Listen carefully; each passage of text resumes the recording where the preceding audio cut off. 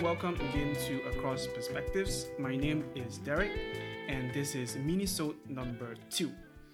And today's topic is about environmentalism, right? And I define this broadly as this idea that humans ought to protect, preserve, and care for the environment, even if that means restraining or changing our own behavior. And what I aim to do in this short time is not to give you a lecture on the environmentalist position, but is to really try to break down this idea and to surface some of the fundamental questions and assumptions that I think are implicit in such a position. And I try to show also how the Christian perspective can actually be of great value and of relevance to this discourse. And the reason I want to do this is because environmentalism as an idea is extremely common these days, right? And understandably so. In the face of a climate crisis, most people would acknowledge the fact that we need to care for the environment, to rethink the way we relate to it, and so on, right? And I'm totally 100% behind that, right? But I also think that in our hastiness, we can sometimes fail to really think deeply about the implications or assumptions of our beliefs, right? So with that said, let's dive in. So when we want to think about the environment, whether or not we should preserve it, to care for it, and how we should do it, I think there are really two questions that need to be answered, right? And the first is, what is the role of humankind vis-a-vis the natural environment? And the second question is, what is the value of the natural environment, right? Why do we have to preserve it? Okay, so to the first question, there are really two ways of answering this, right? The first is that humans are a part of the environment, right? And so if you subscribe to a Darwinian view of the world, a very scientific view of the world, where humans are essentially no different from the rest of nature, right? We are simply the most evolved specimen that millions of years of evolution has produced. And if our existence as a natural part of the environment leads to some kind of eco-catastrophe, you can almost look at it as a natural process, right? And it is nature righting itself, so to speak, right? If humans go extinct, nature will just bounce back in, 100,000 years. And so this will just be another small step in this million years long Darwinian process. And so our effect on the world is natural. What will happen, right? And there is almost very little sense in speaking of what some people call an Anthropocene, right, or a man-made climate disaster, because these assume that humans exist outside of nature and can impact it to a more or less extent, right? And this might be strange to think about, like what I'm suggesting, but that is precisely because we are so used to looking at nature, right? And I would say that this very ability to look at nature from the outside puts us apart from nature, right? No other organism would be able to reflect on the state of nature that they are in. The second answer to this question would be that humans exist apart from the environment. And this position is actually implicit, I would say, in most environmentalist views.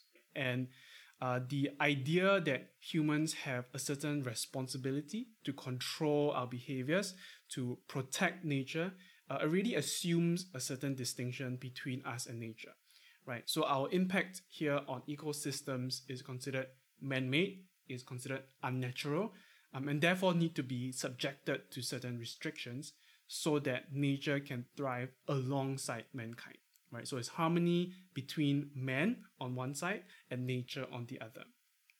But it is important to note that, again, if you are someone who is strictly a naturalist, scientific, empirical person, you subscribe to the Darwinian theory of evolution, it is really quite hard to reconcile that with your core assumptions about life in the universe, right? It is hard to argue that humans are special, apart from nature in some kind of essential way from a purely scientific point of view. In The Descent of Man, Darwin wrote that there is no fundamental difference between man and the higher mammals in their mental faculties, right? All of the differences are of degree, not of kind. So that's something that we do need to think about. The second question, which is equally important, is that, why do we need to care for nature? And the implicit question in this is, what is the value of nature, right? And the one response to why we need to care for nature is that because without nature, we are doomed, right? And so this line of thinking would be seen in a lot of the discourse today whenever people say that by so and so year, the earth will be inhabitable for half the population. This argument is essentially a man-centric one, right? We are saving the earth to save ourselves, right? Without nature, man cannot survive. So essentially, it is a selfish position, right? And that's fine. That's fine, right? We do a lot of things for selfish reasons, but I think it is important to be aware of it and to be intellectually honest about holding that kind of position. The second response, which is the environment itself, is intrinsically worth preserving. And this kind of idea is seen in messaging which emphasizes the amount of damage we have wreaked on the world.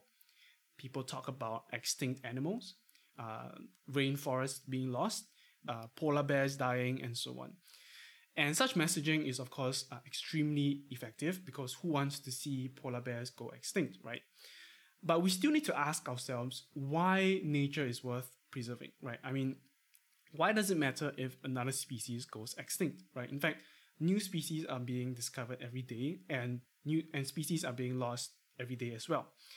And so implicit in this position really is that nature itself has an inherent value that is worth preserving, right? And we don't always have the theoretical foundation to back up that implicit assumption because we have no real way of ascribing intrinsic value to nature. And so what will happen often is that people will backtrack to the first response, which is to say that, well, if enough biodiversity is lost, ecosystems will crash and humans will suffer, right? So this goes back to that human-centric position. But another problem with this argument is that if nature has intrinsic value, even if we can support that conceptually, theoretically, philosophically, the question is, why should humans be the ones to protect it, right? Because if we as humans allow the climate catastrophe to happen, as I mentioned earlier, nature will bounce back, right? The earth is not going to die, right? Not yet, at least, until the sun explodes. New species will form, new ecosystems will evolve. The only thing wrong with that is just that we as humans will not be here to witness it. Which again pulls us back to this human-centric motivation again. And maybe some people might be comfortable with that. Maybe they might reach that conclusion and say, you know what? If humans are the one that is causing all of this damage, then maybe humans should go, right? And this is seen in the villain Thanos, who did precisely this. But this notion of allowing humans to do their worst, die, and then let nature bounce back is uncomfortable for most, not just because it involves our destruction, but I think also because that we do feel a certain responsibility to nature, right? We feel that it is important for us as humans to figure out a way to live harmoniously and productively with nature, right? And this sense of responsibility, if indeed we do have it, is quite difficult to ground conceptually or philosophically, right? Especially if you hold, again in the first question, if you hold that humans are simply a part of nature. So to be fair, these two questions, you might think they are not immediately practical, right? And they're not, right? We do not need to have a robust philosophical standpoint on either of them to appreciate the impending climate disaster and to feel the need to take action. But for the sake of cognitive assonance on the personal level and intellectual consistency in the way we think and speak about the environment, I think it is useful to really consider our responses to these questions and not to blindly take up different positions which might lead us to be intellectually inconsistent. So in light of these questions, I want to bring in the Christian perspective, right? Right, so to the first question of the relationship between humans and nature, the Bible is actually very clear. Right, the Bible says that we are indeed special, we are set apart, right? We are God's best, we are the only ones that he says we are created in his image, right? Genesis 1:27. And he says that when after he created humans, he looked at creation and it was very good, right? Whereas before he created humans, it was just good, right? So the implication is that humans are almost the crown jewel of his creation.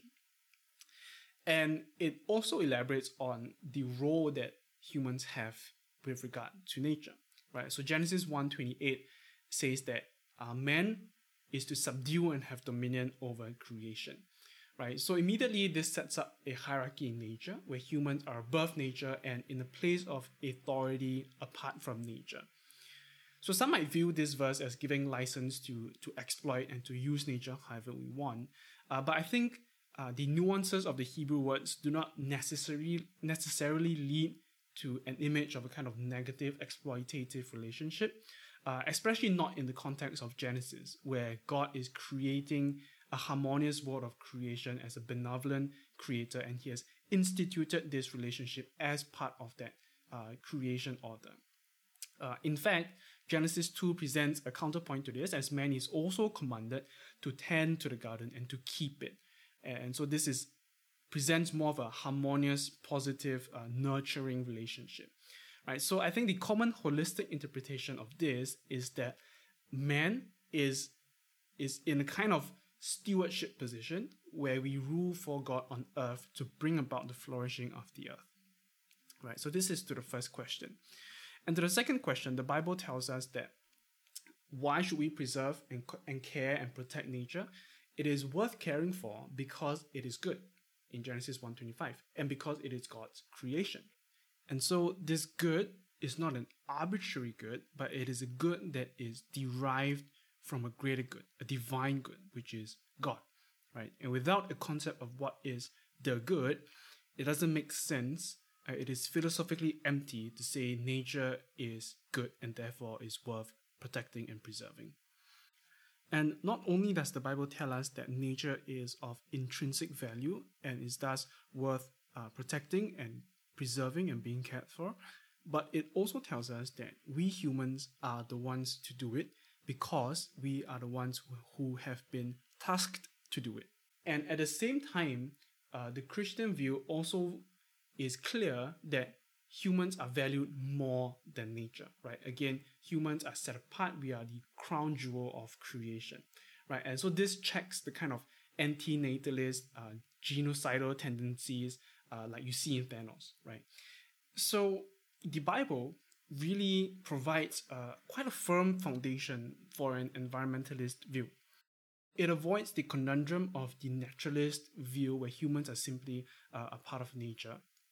It replaces the selfish motivation of self-preservation with the motivation to protect and nurture what is intrinsically good and to do so out of obedience and worship to a higher being. It affirms humans' dominion over nature, but at the same time checks it against a higher authority to whom we are answerable. So in conclusion, I have tried to show that there are some tricky questions and assumptions that we should be aware of when it comes to environmentalism. And I hope I have encouraged our listeners to think more deeply about their own positions on these. As we've seen, these questions can be difficult to answer in a philosophically consistent and robust manner. But the Christian view here seems to have some value as it offers quite clear, relatively clear answers that are consistent with the rest of its worldview. So that is all for this mini-sode. I hope that you have learned something. I hope that I have encouraged you to think more deeply about something. And as always, if you like our content, please check out our other episodes, or you can follow us on Spotify, Apple Podcasts, and so on. So until next time, this has been Across Perspectives, and we'll see you at our next episode.